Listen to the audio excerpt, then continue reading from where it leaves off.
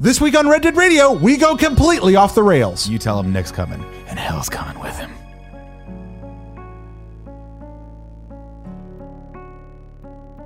Welcome to Red Dead Radio, the Red Dead Redemption podcast. I'm your host, Jared Petty, and as always, we're going straight to the wild, wild guest. We're going straight to the wild, wild guest. We're going straight to the wild, wild guest. Yeah! With. Oh, Nick Scarpino. Hello. Yes, hello. I'm Greetings. telling you right now, this podcast needs 100% more of a theme song. You think so? Yeah. Andy. What? Andy. You calling Andy in from the other room? Andy. All right. All right. When he comes in, Right we'll here, get him to we're do a theme off song. the rails. Actually, we do have a theme song. We have Do you? theme music written by Brian Altano, friend of the Oh, show. okay. Does it sound like this? Dun dun dun dun dun. Red. Dun dun dun dun dun. Dead Redemption podcast. No, it radio. does not. No? Okay. Yeah. It's Well, kinda Andy like a would have done twangy- that. All right, he would've Andy's done not that. here? Andy's not So here? he just walked in and was like, don't call Andy. He's indisposed right now. Is he pooping? Not right, sure don't what's worry going about on. it. Sorry. We're recording semi-live here from the Kinda Funny Studios right now, where I work doing my day job, and now it's time for Red Dead Radio, part of the Hop, Blip, and a Jump Network, and Nick. As our wild, wild guest, we are thrilled to have you here. Mr. Scarpino, Yes, sir. the producer/seducer, at all, etc. I'd like you to note that before we started the show, by the way, very professional show. I'm thoroughly impressed by your organizational skills. You have a run of show. There are notes. You asked me to move one section to underneath a different section. That confused me. I just drew a line. Okay. I just drew a line with Look, an arrow. so did I. And then you said, I have to ask you some questions when we get to the on the trail thing. I'm nervous about this section, so I'm going to put a little asterisk star. You know there. what? It's going to be all right, my Okay. friend. It's going to be me. okay. Guide me, Obi-Wan. You're my only hope. I'm going to guide you right into this. Let's start with your history with Red Dead Redemption. I have zero history with Red Dead Redemption. Exactly. And that's one of the reasons I have you here. You are our first Red Dead Redemption fresh face. I'm going to guess your audience is going to love the fact that I have zero context for this. Actually, that's why we brought you here, because you, Nick, haven't played the game before and simultaneously are very plugged into entertainment and film and games as a part of Kinda Funny. And you really are, I think, the closest thing I know to a film expert. All right, fantastic. So we got you in here to talk about that part of your life that day in and day out, you comment on film. You've been a part of making films. You know your way around film. And Red Dead is perhaps more than any other video game franchise, a cinematically inspired game. Yeah. And so that's why I wanted you here to talk about that, because it's almost impossible not to be tangentially aware of the influence this game has. So you going to play the new one? I would like to play the new one, actually. I think I will. That's interesting. How come? The Greg and Tim and the rest of the guys affect me in that way, where every once in a while, when a big tentpole game like this comes out, did I say tentpole game like this comes out, everyone gets excited about it. And if I'm always the last person to get a code, if they give us codes. But if they get one more code, then I will download it and I'll give it a shot. So they give it to you, you go out and you play the game. So what's the appeal then? The appeal for one, I enjoyed the last Grand Theft Auto. I like GTA 5. It's fun for me. I like the open sandbox world, but the problem is I often lose. My attention span's very short with it. And so I'd like to jump in. I'd like to see if it grabs me. If it does, then it's an awesome experience that I'll look forward to, because I very seldom play games. So I always love it. I'm always pleasantly surprised when a game grabs me and I play it for like 20 hours. And I feel like that's time well spent. Okay. However, having said that, there's a flip side of that coin, as they said in Heat. I'm just going to be randomly misquoting movies. I'm okay with that. The flip side is, if the game doesn't grab me right off the bat, I'm out. Okay. What grabs you about a game like this? What are you looking for? I need to be drawn into the narrative immediately. Okay. Immediately. And that's why I really liked the last Grand Theft Auto, but that's why I also bounced immediately out of the Grand Theft Auto. Oh, how so? I forget the main one of the. There's three characters. There was Right. Franklin, Trevor, and I forget the other guy's Michael. name. Michael. Loved Michael's storyline. Okay. Empathized with Michael, the used to be badass who now has a family, and he's kind of more of a dad than he is a criminal, and he's kind of trying to figure out where he sits in the world. Just mirrors your whole story. It's just me in a nutshell. Right. Former mob boss Nick Scarpino. Well, my last name's Scarpino. There you go. Not a mob boss, by the way. I think my family largely accountants. But I liked that, and I got drawn into that, and I was like, this is cool. And then, of course, they shift you over to the Franklin character, and I was like, okay, so now I have to get used to this. And then right when I was like falling in love with that character, we switch over to the psychotic Stephen Ogg, who did a phenomenal job as a voice actor, and we've had him in the studio a couple times. But it was just too much for me. I started getting kicked out of that, and I'm like, I want to see how all these characters' storylines are going to intertwine. But then I just also want to steal a really cool car and drive around. And now then I let a few days go by and I'm like, where are we at with this? There's too many things to track. There's another side. Oh, I forget it. I'm done. Okay, well, that's fascinating to hear because a lot of the messaging that we've seen about Red Dead 2, we're just going to roll right into Shootout here because of that, which is our news section. A lot of what we talked about already and a lot of what we saw in that giant IGN preview blowout was this idea that maybe those lines are really going to be smoothed in this game in a way that they haven't been in many open world games before, where the distinction between main quest and side quest is something with a guy with an exclamation point over his head. And that, well, obviously you're doing this to get to the next part of that the narrative is life, that it's a living world and that everything kind of like real life is actually connected. I love that. I'll see, it'll be interesting to see how they execute that, because one of my biggest pet peeves is when I start feeling like side quests are work. When a game that's an open world game like that starts to feel like I have to go to work when I boot it up, when I start playing it, that's when I stop. To me, I'm kind of a completionist in that I want to try and do as much as humanly possible in the game. Otherwise, I feel like I'm letting myself down. Like I'm not getting the full experience out of it. But then when it starts to be like, hey, I need you to go find my dog, I'm like, no, dude, I'm not doing this shit. Like I'll actually get pissed at side quests sometimes. I'm like halfway through, or maybe 2/3 of the way through Far Cry 5. Was it the last Far Cry? Far Cry 5 was the last Far Cry. Yeah, okay, cool. I'm like, wait, was it GTA 5? Yeah, anyway, long story short. And I've accumulated so many side quests that I'm like, I just can't go back and find this bear. I can't hunt down this cougar. Like I just can't do these things. Yeah. When it starts feeling like a chore, that's when I'm out.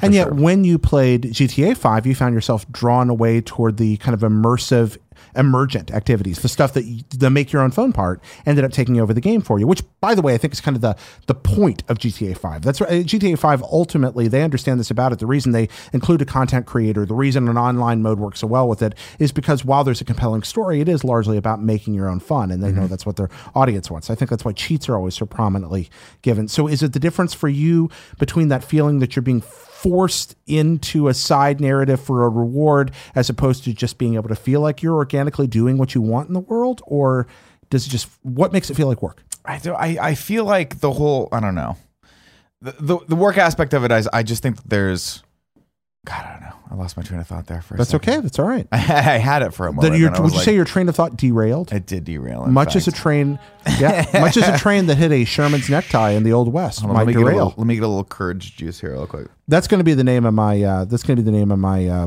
tavern I open someday. Courage juice? No, Sherman's necktie. Oh, I appreciate that. Definitely, yeah.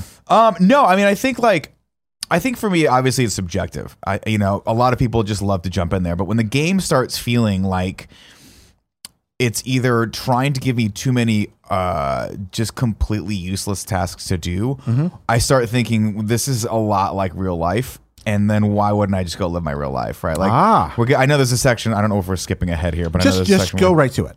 There's a section you had on your Rona show here where it talks about like they're trying to do some things that make it a lot more realistic. And the question becomes, it's all like subjective, of course. A lot of people like that. To me, I'm like, where is the line drawn between realism and fantasy fulfillment of a game? Okay. To me, I love jumping in and being put in situations that I normally can't. I can't get into a shootout, right? That's not going to happen in my everyday life. And no, if it does, you really hope it doesn't. I really hope it doesn't. But I can help a buddy out who's lost his dog. I mean, I keep using his dog as like a real option. What is with you and dogs? I don't know.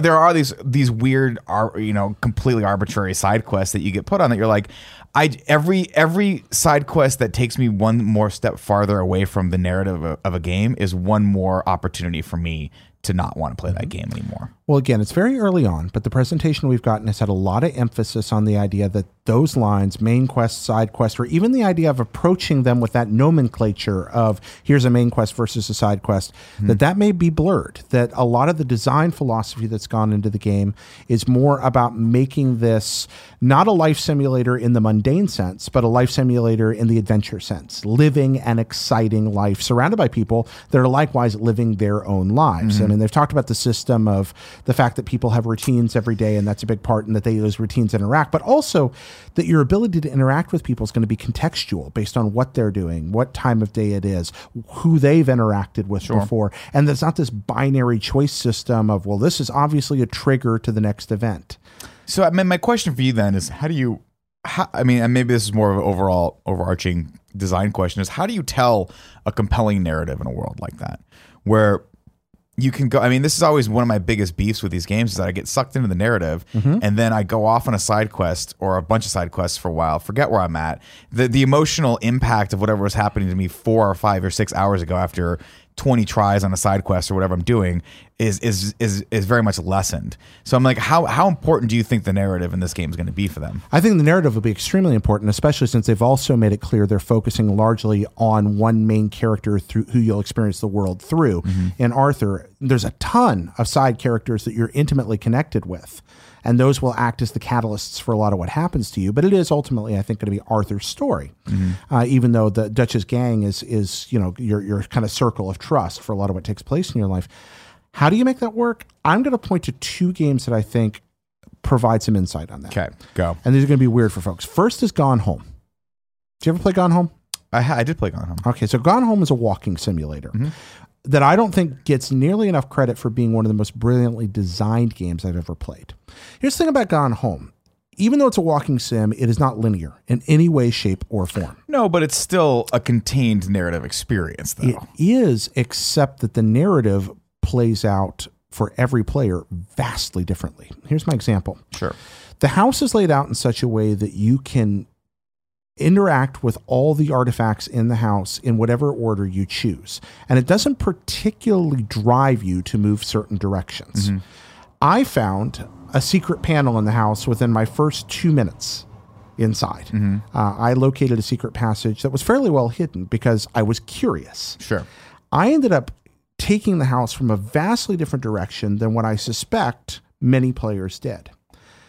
Yet the dynamics of the order I encountered these things in were not altered by the game in response to that. The items were still laying where they were laying. The narrative played out for me in such a narratively satisfying way, despite the fact that I took it in a completely different order than somebody else could have, that I was stunned that it was possible the storytelling could make me compelled to that degree. There was a moment where I literally felt sick playing Gone Home when something I'd stumbled onto in the first 10 minutes played out 2 hours later in a different room. But that only happened to me and people who went exactly the way I did. Somebody who went a different direction still encountered those two things, but in different order with different things in between. And yet it was still, from speaking to others, emotionally impacting in a different way to them. I think that Red Dead may borrow from that design philosophy, the idea that the components taken in multiple orders all make sense and all add up to something that translates to a metaphor for real life in an engaging and entertaining way. Well, that's the thing for me, right? When you talk about cinema, or you talk about just watching a movie versus playing an interactive experience, those are 2 separate, very, very separate mediums that when combined properly can become this amazing experience. Gone Home being one of those where you're like, wow, I do feel like I'm a part of this story. And I think that's when gaming's at its best. When you don't feel like you're watching it, you feel like you're a part of it, where you're drawn into it. The issue I always have, though, is that I feel like I'm drawn into it, and then I feel like I'm drawn apart, and then I feel like I'm just sort of like pulled over into the other door, and then it's gone. It's just gone. Now, is the drawn apart a matter of just finding distractions out there that pull you into something you'd rather be doing? I think it's a couple different things. One, I think there's a level of the interactivity, like the ability to interact with the environment, the ability to do things over again has always been a stumbling block for me. The idea that you get I always liken it to being like, that amazing scene in Infinity War, pick whatever amazing scene it is. Okay. What if you had to watch that 4 times in a row in order to progress to the next scene? That's always how I view games, right? As far as just being told a story or experiencing a story. And this is always an issue I've had. This is an issue I had with Uncharted. This is an issue I have with a lot of games like that, where you get to a point where it's this amazing cinematic point or this amazing climax and you fail. And then it starts you over again with the music. And you're like, okay, cool. I'm going to try it again. No, it didn't work. I'm going to try it. You know what? I'll come back tomorrow. Yeah. To me, that's not that starts to dampen the emotional connection I have with anything that's happening in the Well, game. it is a break with reality. It's It's one a of those, huge break with reality. And that's when you talk about cinematics in a game like this, you talk, I mean, even the image we're seeing back here, I mean, that evokes a specific emotion, and I love that. But if I see that over and over and over and over again, I'm going to start to lose connection to that very, very quickly. Yeah, I feel like Red Dead's cinematic cutscenes, Rockstar cinematic cutscenes, are very well done. Their voice acting is excellent. Oh, There's stunningly. high I mean, what production. I've seen in just the trailers, granted I haven't played the games, but like in Grand Theft Auto, they're amazing. But where I think Red Dead is stronger in a way than Grand Theft Auto, and by the way, I do think we said this on practically every episode that Red Dead Redemption 2 is the sequel to GTA 5 as much or more than it is the sequel to Red Dead Redemption. Okay. Is that the stunning moments? I'm replaying Red Dead 1 right now. Mm-hmm. The stunning moments tend not to be the scripted ones. The stunning moments tend to be riding across the ridge as the sun comes up, Sure. or something that happened to me the other night where I'm just in the loneliest place in the universe and a thunderstorm is rolling through and there's just no one around, and I'm there alone on a black horse in the middle of the night, and you can feel the cold wind and there's lightning, and I stop to take a look, and just as I do off in the distance, I just hear a in the rain. And I'm looking, and there's somebody out there, and I don't know who they are. And there really was a jab of fear. That is not a scripted moment in that game. Yeah. It just happened that the weather, time, and random encounter conditions all coincided. And yet it moved me more than a lot of cutscenes would. And Oh, I mean but that's the power of the medium, right? Like the cutscene in games is just a tool, right? What's it a tool for? Well, it's a tool. It's a tool to move you from point A to point B for the most part, with in the story, in my opinion, right? Okay. And I think that commonly when people start talking about cinematics in game, you start using the word cinema in game, I think you're doing the game a disservice, because it should be looked at as just another tool in the arsenal of the designer to help make an overall amazing experience for the end user. In movies, it's different. In movies, something being cinematic describes the medium, right? Okay. It describes the experience. If you're saying, like, when I say something cinematic, it's almost like you're comparing it to a better product, and I think that's the wrong way to look at it. When you for say games, a right? better product, what do you mean? When you say when you compare something and say, "Oh, that thing succeeded in being cinematic," like the game had great cinematics, or it succeeded in having a cinematic level experience. To me, it almost says, "Well, cinema was there first, and it's the better medium." But you're coming close to that, right? Okay, so that's different for me. When I use the term cinematic in reference to Red Dead in particular, I'm using it in terms of the fact that the game's so feverishly drawn from cinematic inspiration and influence. I'm not really comparing it to something and being like, it's as good as film. I have done that for other games. And I think that logical falsehood or fallacy is played out in my mind before. I think you're absolutely right. In this game, when I use that term, I'm not referring to cutscenes. I'm not referring to the scripted stuff, and I'm not referring to the idea that it approaches film. I think that Red Dead, more than just about any video game I've ever played, is film inspired and attempts to be evocative of that feeling of being inside a movie. It is not trying to be a better movie. It is trying to be something that is very much a part of two different worlds. I just don't like when people, and I love film, granted, and to each his own as far as whether or not you want to engage in games. It's fun to compare and contrast the two mediums, but I think a lot of times, at least in the mainstream people who don't play games, you see the argument play out of like, well, when is it going to be made into a movie to legitimize it, sort of, and I hate that. I hate that argument. Too. I think it's just stupid. No, they're different mediums. They're different pillars of art. If art is a temple, they are two of the pillars holding it up, holding the roof up. Absolutely. And they influence one another. But no, I think we are well past the idea that somehow film legitimizes games, or that a film having a game somehow legitimizes the film. I've played so many crappy games based on good movies. And I played a few good games based on crappy movies. Yep. And we can reverse that cycle the other way around. They are what they are. I think that Rockstar has done a lot to help translate our mode of thought on that. I think the GTA 5 in particular, we were talking earlier when we recorded Games Daily today, 95 million copies sold. Of which one? Of GTA 5. Wow, Jesus. 95 million copies. God, That's huge for but we always compare it to the video game industry, but what that's also doing is helping us understand that this art form stands alongside other art forms as a legitimate commercial venture. Sure. But also an artistic outlet that is speaking to vast numbers of people. I think that's important. What do you think? I don't know. I do think it's important. I have given up on order because we're jumping all over. We are. I'm sorry. So don't Did you worry. want to talk about how you can play along? No, we'll get there. Or we're an gonna orphan. No, we're gonna jump straight on back into High Noon. Okay. We'll deal with On the Trail later. Got it. Because we are already talking about westerns. I brought you on here to talk about cinematic influence because that's kind of your wheelhouse. You like westerns. I do like westerns.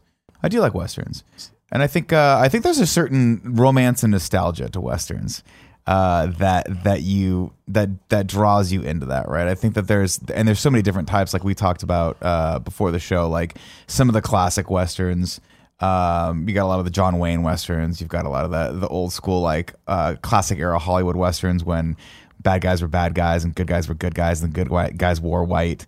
Literally down to like white hats. Yeah, exactly. And white outfits. And I forget. I want to say it's Magnificent Seven. I want to say where Yul Brenner has like the white. He's like the man in white or the white hat. Maybe I'm getting confused on these. It might have been 310 Yuma. No, I think Brenner wears a black hat in Magnificent Seven. I could be wrong. I could be wrong about that too. But either way, I think that I love the idea of the Western, and then I like the idea of the Western deconstructed when you get to something like an Unforgiven.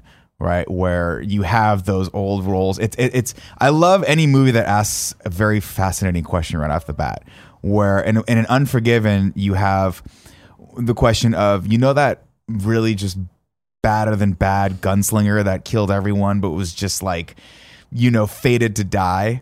What happens if he lives to an old age? Yeah. What happens if he somehow survives? What happens if he survives that, meets a woman who kind of tames him down and shows him a better side of life? And then what happens when that woman dies and he's called back one more time into the darkness? I love that. That sure sounds like Red Dead Redemption. Are you familiar with the plot of the first Red Dead? No, not at all. So when I talk about cinematic influence, and again, these tropes are for a reason because they're good story devices for that kind of romantic, nostalgic, and deconstructive storytelling. And Red Dead does contain all three.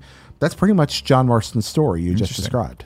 He is Clint Eastwood in Unforgiven. Absolutely. Interesting. Yeah, that's kind of what you get. He's a little less grizzled, a little friendlier. He got out sooner. He got out a little sooner. And he got out sooner and his wife isn't dead. Okay. So he's still in that stage where he's trying to make it. That said, I want to go to the three things you just talked about. Okay, go. You use first the terms romance. Second, the term nostalgia. Talk about those two things in classic Westerns. And then third, discuss what's being deconstructed. Like, talk about the two and then talk about the deconstructive element that takes place. Okay. You're going to have to remind me of that when I get to the third one. No problem. The romance aspect of it, obviously, is just that fantasy fulfillment of being able to go to a bygone era, right? You have none of us can ever go back and experience what that must be really like. So seeing, obviously, that's what cinema's for, and especially period pieces like that. Seeing what this sort of idyllic version of what the West might have looked like, very clearly defined with some of the more classic Western movies, is always fun. And then going back and watching something a little bit more kind of what it really probably would have been like with an Unforgiven, where it's like, where it's hard and it wasn't lovely. It wasn't beautiful. And for the most part, it was just a terrible life full of just your family. You didn't see too many people. And we have that character, we see him where he's literally getting... Right, the first couple of scenes, he's falling down in pig shit. Yeah. And he's got to take care of these two kids, and the pigs are dying, and the farm's dying, and he needs money, and there's no way really to survive. And then he has to go. And then even the way they treat the killing in Unforgiven versus how it's treated in other movies, where it's glorified in some of the earlier movies. In Unforgiven, it's just this really sad, harsh reality of, the scene that sticks out in my mind is when they go to track down some of the killers, and they shoot one of them, and he's just there dying. Yeah. And he's like, I'm thirsty. And Clint Eastwood goes, give him some goddamn water. Just give him the water. He's fucking dying anyway. Yeah, he's just shot this man.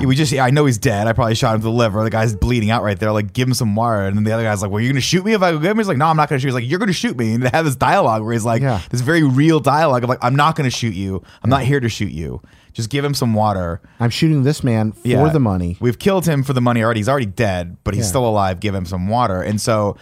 And then just the moral repercussions of all that. Yeah. And I think that's another one of the issues that you never really see in most movies in general, the moral ramifications of killing someone. And we see that through the character of, I forget the younger kid's character's name, but we see the reality through his eyes. He quote unquote comes in and says, I've killed a bunch of people. I killed him.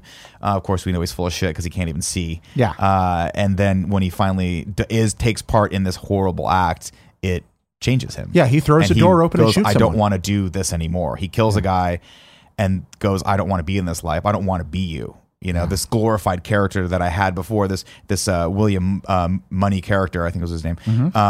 I've always wanted to be you until I got a little taste of that. And then all of a sudden, oh my God, that reality is terrible. I want to run as far away from this as possible.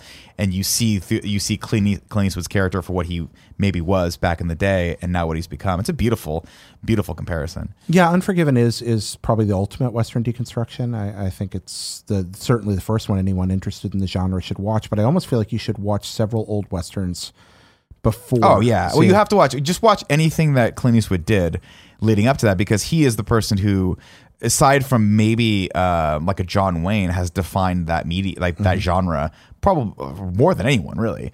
And he's done it at every stage, right? He's done it from I'm just a gunslinger with a movie like A Good, the Bad, and the Ugly. Yeah. You've got, I'm the immortal gunslinger with High Plains Drifter. I love High Plains Drifter. It's a great movie. Yeah. Great movie. But for people who don't know, describe the plot of this movie. It is just about a guy who rides into a man with no name, who rides into a town that's being accosted by marauders, by these outlaws, and he's just the baddest guy with a gun, and they hire him to protect the town, and he totally screws with them the entire time because he's got you don't know who he is until the very end. Even that in and of itself is where you start to see an evolution of like, we're playing with this a little bit. Yeah, that's a horror movie. As much as it is anything. That is a horror movie. Yeah, it's great. It's a great movie. And he is the Grim Reaper, and it's fucking phenomenal. It's freaking You got rad. the Outlaw Josie Whale and a bunch of other movies that he's done, where you see him in different subgenres of Westerns. And then you see him blow all this up.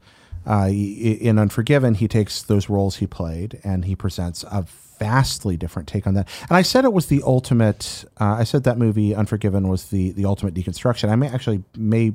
It's the ultimate modern deconstruction.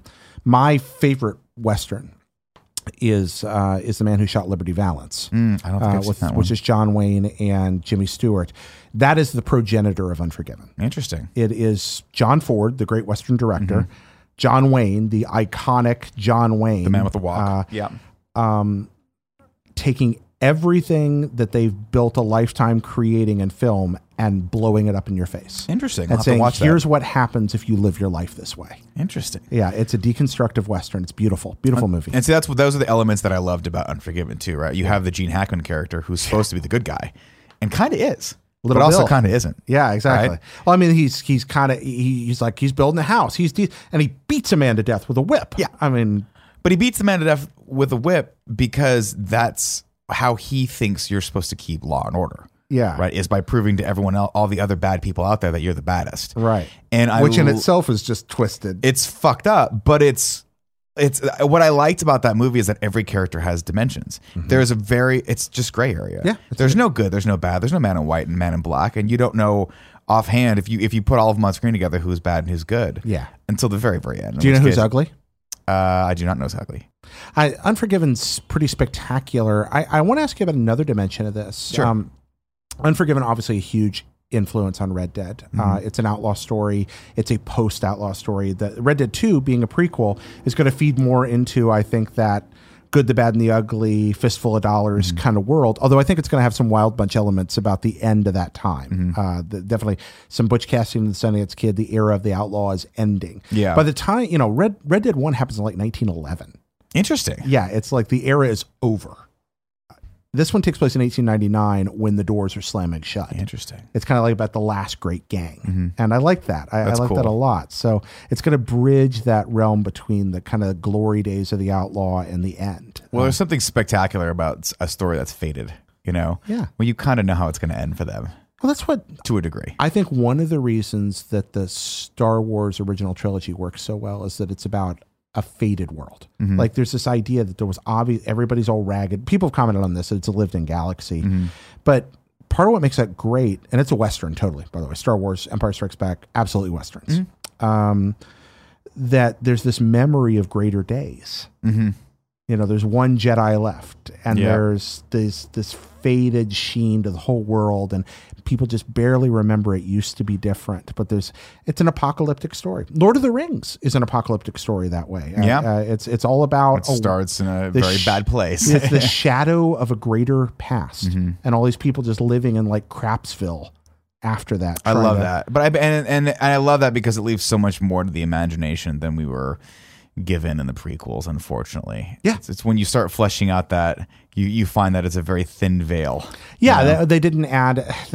But I think this will be a prequel that understands that about itself. Everything I've seen in Red Dead 2 gives me hope that they grasp what this means. We have gone off course, and I'm great with it. I think our guests are going to be happy with it too, because this has been a fun discussion. One thing I brought up Star Wars for a second. Sure. That's a kind of a derivative pseudo-Western. Mm-hmm. You're a film guy. What are some things that influenced Westerns you love, or things Westerns you love have influenced? Star Wars came out of Westerns. Interesting. Largely. What are some things that have fed into Westerns you enjoy? Interesting. I mean, we're traditionally with Westerns just on the hero's journey, which is, I guess that's a broad answer and kind of a cop-out because that's every single story that's ever been told. Influences of Westerns that go into movies. I don't know. That's a good question. I don't know that I have an answer for that. Yeah, the most overt ones I can think of, you brought up Magnificent Seven earlier. Mm-hmm. I mean, that's Kurosawa. That's Seven Samurai. Yeah, sure. Or Yojimbo, which eventually becomes A Fistful of Dollars. Which one was the one that went into Star Wars?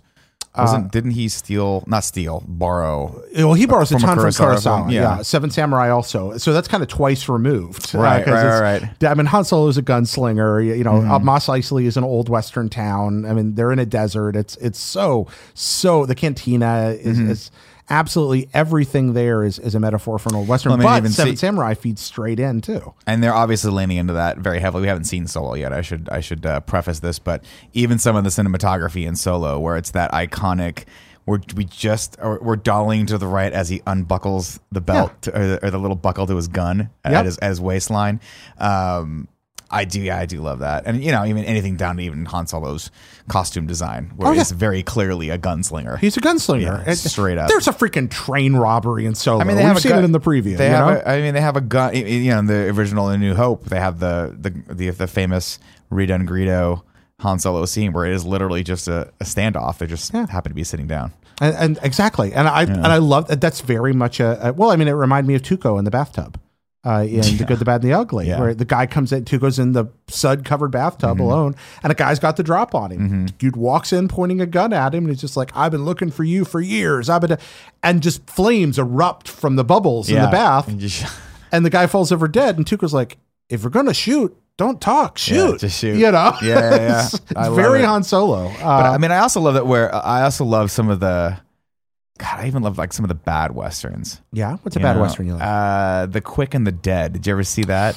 Ooh, that is a bad Western. Those are just they're so fun to watch. Is that the Sharon Stone and Leonardo DiCaprio? Leonardo DiCaprio. I believe Russell Crowe's in it as well. And if I'm not mistaken, the bad guy, again, reprising the bad guy role, is Gene Hackman.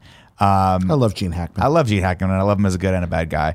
But I love when they go south, where it's like you can tell they're taking all of those tropes of Westerns and plugging them in. But man, when we get to the end of this, it just did not work. It's like a Christmas a string of Christmas lights that you just forgot one or two bulbs that just don't work. You're like, man, we just screwed this up royally. But then you have remakes like 3:10 to Yuma, which I actually thought was really good. Yeah, me too. And I was a lot of people gave that movie a lot of grief, which was weird. Get that. I don't get it either. I'm like, this is actually a really cool story that's being told.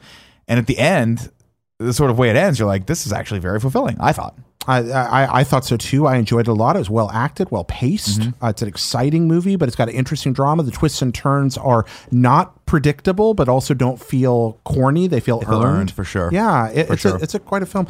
I'm glad you brought up bad Westerns, because we talk very worshipfully about Western film on this show. The fact is, there are far more bad Westerns than there are good ones. I forget where it was, but somewhere on this document brought up Wild Wild Guest. That's what it was. Yeah, Wild Wild West is granted it's a comedy, but arguably just not a very good Will movie. Smith and Kevin Kline, two spectacular actors. Great actors. I believe Selma Hayek's in that. She's Kenneth wonderful. Branagh is the bad guy. That's right. So that's four great actors. Great actors.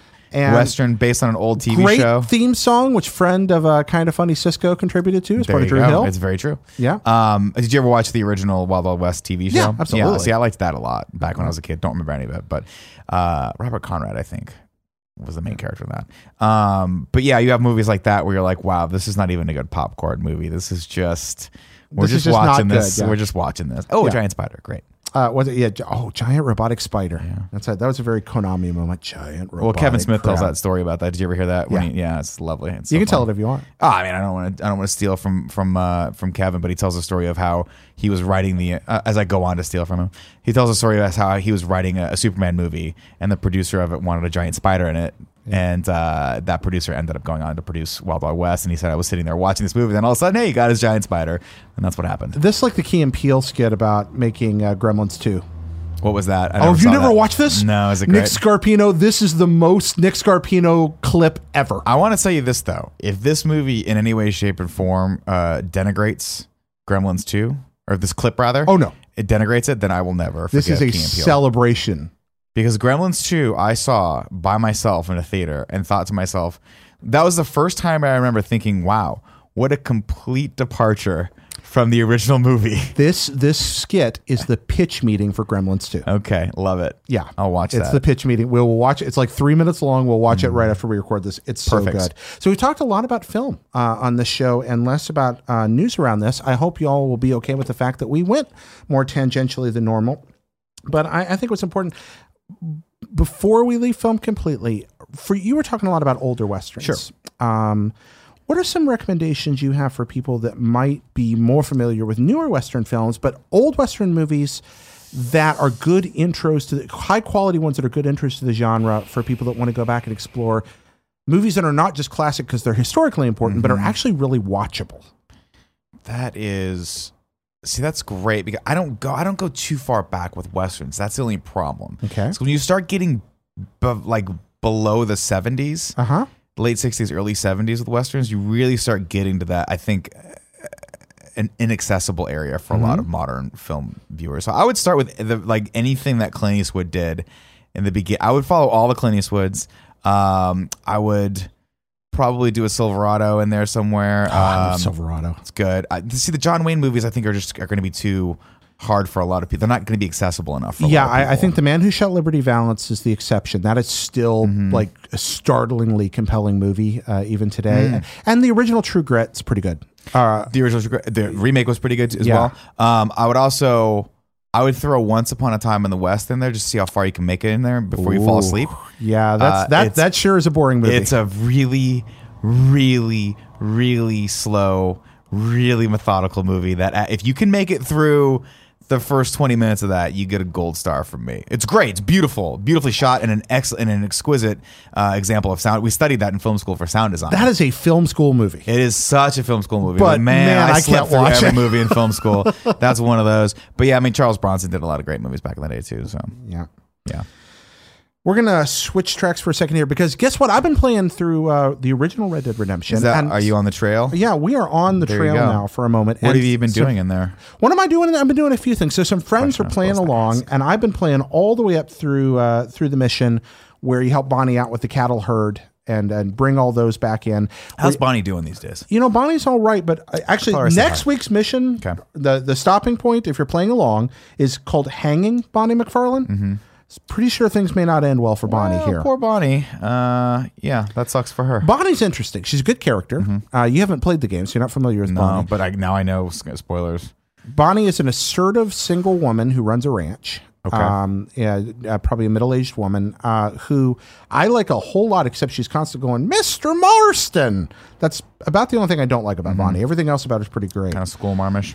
Going back to this for me has been a few things. I had forgotten a lot of stuff around about Jack, or John, pardon me. I'd forgotten John's dad was born on a cattle boat. He's an immigrant. That John's effectively a first-generation American. From where? His dad was an immigrant from Scotland. Oh, okay. And he points out the fact, I love how the game does exposition because it's not like, and now I will expose.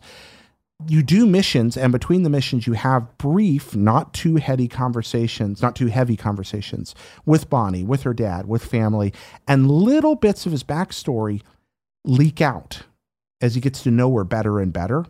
And it's not like, well, this is important to the plot now, so I have to reveal my heart. It's just that you've been spending a lot of time with Bonnie. Was that your narrator from Dukes of Hazzard? Kind of was. That was really Them good. Duke boys. Them Duke boys got into it again. Instead, I forgot there was a time, and this has been one of the coolest things about playing through this, that I didn't know everything about John. When you meet John, you know nothing about him. You don't know who you're playing. You don't know why you're there. I mean, some guys throw you on a train and they're like, okay, go off and do something you obviously don't want to. And 5 minutes later, some dude shot you and you don't know why. It's great. And now that most of it, so the fact that you haven't played through this, I almost like love the idea of you going back and playing this just so you can experience who this guy becomes. It's really thoughtful, smart storytelling. And I'd forgotten that was such a compelling part of the narrative. I mean, I think about Red Dead today mostly as a game that I experienced through lonely moments or moments of my own making. And there's plenty of organic stuff that happens. But John's introduction as a character is really smartly done, especially when you go back 8 years and look at the state of video game narrative at that time, where it was usually just like, lo and then. Right. You're a film guy. Sure. And again, what's an example for you of good character background reveal in storytelling in films? Someplace where you find out about somebody, where you look into their past and learn more about who they are, told through a more organic process. Huh. Jesus, you're throwing the hard ones out today. I should have warned you about this one. That's probably. okay. But yeah, I mean, this is because that's what they do here, and that's been one of the most striking things about it. I think, I don't know. I'd have to think about that one. That's a hard one. No, you That's think a about it. difficult I'm one. going You to talk a think little about more while you're thinking. A few other things that happened to me. Completely forgot that I had to learn to hog tie people. So in the original game, I didn't want to hang out on the ranch. So I wandered for like 20 hours before I ever went back, which meant I couldn't hog tie anybody because I never went on the cattle missions. Okay. That was the first time I played, like years and years and years ago. Totally repeated the same mistake. I was like, why can't I hog tie people? Why do I keep having to shoot all my bounties? Why can't I capture anyone? Went back because I had to do the playthrough and the walkthrough to keep up with folks here. I was like, oh, I never learned to lasso. I'm an idiot. It happens for the best of us. The game makes it so overt. I was just so energized to get out in that world and explore and find my own fun that I didn't do what I needed to do to have that intrinsic and critical ability. And I repeated that twice. So that was an interesting discovery. I'd forgotten another clever storytelling device they use. I now have decided that I want to work at a video game company and I want to write dialogue for poker side quests. Okay. When you play poker in that game, it's a great Texas Hold'em engine. I love poker. I really enjoy playing poker. People just sit around and have conversations and they have these pre-canned lines. But each person has a kind of a distinct personality, and then you'll overhear things from the other room too, coming through from the bar room. And so you have these conversations and side quests or missions just come up in the talk. Interesting. They don't, you haven't found this quest. They'll just be like, there's been a lion down by and they'll start talking about it. Or things you've done will come up in the conversation. And it changes dynamically as the game is going on. I love that. I think it's really clever storytelling. Cool. I'd forgotten about How long can you sit and play poker for? Can you just do that indefinitely? You can play poker. You can play poker as long as you've got money to throw in the kitty. That's awesome. It's tournament style. So you buy a pile of chips, walk in, and then you play until you've won the tournament or you've cashed out. Interesting. And then you can just hop back and do it again. Well, if you clean everybody at the table out, you have to go to another bar for a while, and then when you come back, they'll be back. But you can play poker for hours. That's That's fun. God knows how many hours I've played Red Dead Poker over the years. I'd forgotten how the pacing works. It really is a moseying game. That you can just take your time and it feels right. It's not dull. It's like kind of making your way along. You'd be talking to people on your horse on a mission, or when you're off alone, you mosey, and something will happen. Yeah, you're not going to get too bored, but you're not. It's very rare. I mean, the other night I was riding along, and some dude just literally rode out of the dark and attacked me, and I screamed and started shooting. Sure, but that's rare. That doesn't happen much, except for a cougar jumping on your head. You should play Far Cry. Far Cry 5. Well, I think it's every 5 seconds you get assaulted by something in that game. The pacing is much better in Red Dead than in Far Cry. It's not nearly as irritating in that regard. It's not irritating in that regard. It's kind of, and I shot a guy the other day, and I just, again, the way things interplay, his foot got caught under the horse, and he ends up getting dragged under a horse for 30 yards through the mud. And I grimaced watching. I was like, this dude just shot me. I was like, oh, I feel kind of bad for him. So that's been some of my experience playing through right now. Initial impressions. We are very early on in the game. We're going to have more of a talk about this on our next episode. We'll talk much more in depth about where we've been. But if you want to keep playing along, I'd love to hear your stories too. So write to mail@reddeadradio.com and let us know where you are. Next week's mission, playing all the way through Hangin' Bonnie McFarlane. And also I want to hear your side quest stories. Nick. Yes. Do you have an answer to that question? No, I don't. I'm sorry. I spent the entire time you were talking just listening to you. Oh, okay. I was rambling, hoping that you were deeply. That's why I talk so long. Oh, I apologize. No. You know what? Don't apologize at all. Ladies and gentlemen, this is the kind of high quality content we know that you demand. Our next section, luck of the draw, 4 suits, 1 card. Nick Scarpino, you draw the top card of that deck. We're going to get 4 random non-Red Dead related questions. The suit is spades. The question is from Randy. If you were sucked into a board game, like in Jumanji, which board game would you, Nick Scarpino, least like to be sucked into? Least like to be sucked into. Yes. What's a board game you just can't stand the thought of being sucked into? Monopoly. Monopoly. That was a quick answer. And here's why. Because I feel like we live in the world's most expensive city and I can't afford anything. And if that were my life all the time, I would hate myself. But isn't that your life all the time? It is. But I don't want more of that. But I mean, that's literal. How can you have more of what's your whole life? Because if I got sucked into a game that forced me to only do that all the time and constantly be dealing with people buying properties and charging me more rent every time I land anywhere, I would have a conniption fit. Okay. Yeah. I like this answer very, very much. What about you? I think the secret is you're miserable. I think I'm miserable only from a monetary rent standpoint and not being able to own anything in this city. It's terrible. Yeah. I think for me, it would probably be being sorry. The classic board game Sorry, where you're going around the board like Parcheesi style. I think I would be infuriated by that because people would always be stepping on my head just as I was about to finally reach that place I wanted to go and yanking me all the way back to the beginning, which is, again, kind of the rubber band that life sometimes feels like. So anything that really... board games at their best are escapism. Yeah. Games at their best, I think, are either escapism or education. But that's an education I don't need. I've already learned that fact. Yeah. I don't need to be reminded that just when you're at the edge of your dreams, you're sometimes yanked away. You're just sucked right back in. And that's what Sorry and Parcheesi are all about. They're all about disappointment. I haven't played Parcheesi. They're about the cruel randomness and chance utterly destroying you. What game would you most want to actually get sucked into? Oh, man. I mean, wow. I mean, Fireball Island's awfully tempting. Being attacked by a giant volcano that's shooting like lava and crap at you, like that sounds really. But I think if I'm actually being serious about it, I think I've got enough like D&D love in me that I totally want to be like the party wizard.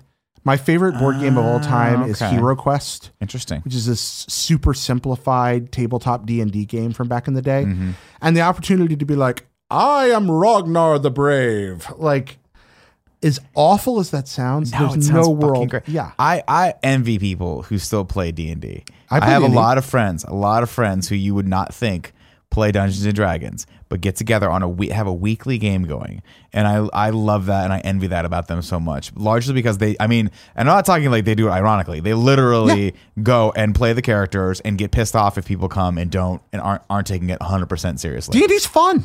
Yeah. It is fun. It is fun. Are you a D&D guy? No. I don't take myself that seriously. Have you ever played any of the role-playing games that are designed around not taking it seriously? No. Well, no. The last time I played Dungeons & Dragons was when Critical Role came over, and we played with them, and I got made fun of the entire time for being short. And then prior to that, the last time I played an RPG was probably the Robotech RPG from... Palladium Books. Yeah, from Palladium Books back in 7th grade, I think. That's right. Shout out to Kevin Sembieda there. Dude. There we are. Dude knows how to draw. Oh, he does draw some really cool stuff, doesn't he? No. He draws and writes. Really. Was he a writer too? Oh, I just always remember seeing the images, like his last name. He draws a lot of his own stuff, but he also writes probably the lion's share of Palladium stuff. Eric Wojcik did a lot of stuff, and they use a lot of freelancers, and they have friends of the company that do stuff, but he writes a good portion. Like, he wrote Riffs. The original Riffs. That was a Sembieda book. Yeah. Yeah, he's an interesting dude. I met him. He's really, really interesting dude. Yeah. What about you? What game you want pulled into? I'd love to be pulled into Trivial Pursuit just so I can have just a vast knowledge of useless information. That's what I want. You just instilled with that? I always envy people that are like, well, actually, it's like this. How are you on the green wedges? Which one's the green? That's the sports and leisure. Oh, terrible. The green wedge is like the end of Trivial Pursuit for me. That's what I'm done for. We played last time we played Trivial Pursuit was against Jeff and the Achievement Hunter guys, and they ate our lunch when it came to sports. They just destroyed us. That seems about right. Yeah, pretty much every other pie wedge as well. Just everything in the world. Success as a company. Jeff turned into some sort of like a beautiful mind level genius where he just kind of like stopped paying attention to everything else, really focused on the piece, and just started answering questions left and right. Oh, that's incredible. It was insulting. Heading now to Pony Express. This is mail, which you can send to mail at reddeadradio.com. That's mail at reddeadradio.com. This message from Dominic. How real is too real in games? Rockstar seems to be leaning more into uber realistic systems with Red Dead Redemption 2. You need to retrieve your hat if it's shot off. Meat will rot if left too long. And your horse will need long-term bonding if you want to control it well. Nick, what are your thoughts on this? Oh, you don't like that? No, it's too much of a there's a thin line for me between a fun mechanic and a distraction. And the fact that like you got to bond with a horse. I think Zelda had that too, right? Where it wasn't like in Breath of the Wild where you had to like jump on the back and like, or what was it? Was your whatever the animal was? Yeah, you had to like break a horse in. I was like, that's cool the first time. But every time, are you kidding me? And then, although I will be honest though, when it came to cooking, I was like, I'm dreading this. And then I started cooking in Breath of the Wild, and I was like, I love this mechanic. Yeah. So, but I just feel like it does beg the question of like, how far do you go before you are doing a life simulator when you should just put the controller down and go out and live your life? Like I have meat, I have meat that's in my fridge right now that's probably rotting that I have to deal with that on a daily basis. So why do I want that in my escapism? Don't ever play NetHack. What is NetHack? NetHack is a video game that takes that kind of realism to a degree that is almost unfathomable. That and Dwarf Fortress is that way too. Oh my God, forget it. Like, I mean, granted, from to each his or her own, right? If you love that level of depth in a game, and I use that term depth loosely because I think it's mostly just distraction. Good for you, but I feel like there needs to be a balance struck. Well, my guess is that they will. Rockstar knows how to make a game. They know what's fun. GTA. But I mean, if I have to keep going in and get my hat, or else I get a sunburn, and then my health goes down, that's going to annoy the shit My out guess of me. is your hat's not going to get shot off much. I mean, that's the thing. I think that these are all neat details that are there to make the world feel more real. Sure. But they also understand how, for example, there used to be a lot of criticism in GTA games of the driving. And so the driving improved in every game. In GTA 5, and the shooting. And the shooting. In the GTA 5, your driving and shooting skills are affected by how much you practice them. But at the beginning of the game, you can drive fine and you can shoot fine. It's just at the end of the game, if you practice them a whole bunch, they become even easier. There's a smoothness. You go back and restart, you're like, oh man, I don't corner as well, but you don't notice it when you're starting. I suspect it'll be like that, Nick, that these will be interesting systems where you're not going to feel incompetent and become competent. You're going to start competent and become more competent. And That's I think fair. it'll be fun. That's fair. It's just, I mean, I think there are two types of gamers, right? I think there are people more casual like me who just want that 10 to 20 hour experience, and I kind of want the narrative kind of streamlined for me. And there are people that just want to spend a ton of time in that world and see every single aspect of it. And I don't begrudge people that. I think it's a lovely way to spend time if that's what you're into. But for me, I draw the line when my meat starts going sour. By the way, how are we doing on time? Speaking of time, I'm fine. 12 minutes. Oh, we have 12 minutes. Oh, we have another thing. Then we're probably gonna push the rest of the mail this week to next week because we got another thing going on. So our final thing, the Red Dead Radio Poker Tournament, which we always love to do here. Our current champion, Greg Miller, pair of nines. This is completely random. So. It's random, but it's also there's a lot at stake here. And the fact of the matter is, I don't know if you know this or not about me, I'm the champion. I've heard so I you're have the champion. to beat Greg. Well, 5-card draw. Tell me how many cards you want. Do I get to let's look? Take a look. Let's see here. Okay. This is completely random. No betting strategy. Just a random. Louise. Yeah, this is I the only hate choice you have. poker. You All right. got to be kidding me. Hold on. All right. Oh, man. Do I go for it? Do I go for It's it? just got to beat a pair of nines. Yeah, just a pair of nine. All right, Nick. Not like we got to record another show after this. No. I mean, this is a big deal. Should I show the audience my hand? You show the audience if you want. Yeah. So you this is show. what I'm dealing with right now. I need a jack for a nice straight. Can we get this up here? All right. So I've got you're gonna try to draw ace, for- king, Ooh. queen, and a 10. If I give him the 6-back and get that jack, it's a small percentage, but I could be unbeatable from here on out. You're effectively trying to draw an inside straight right now. Mm-hmm. What do you think? Well, Because then the only other option is what? I mean, I'd have to just ditch. I mean, in my opinion, you never draw for an inside straight and draw poker. In 5-card draw, you never go for an inside straight. What would you do if you're a big daddy? I'd play safe. I'd go for the ace. You go for the ace? But you, So just throw them all out and try to get an ace? But you may be a gambling man. I'm not a gambling man. You're not. If this is a jack, you're going to die. Oh my God.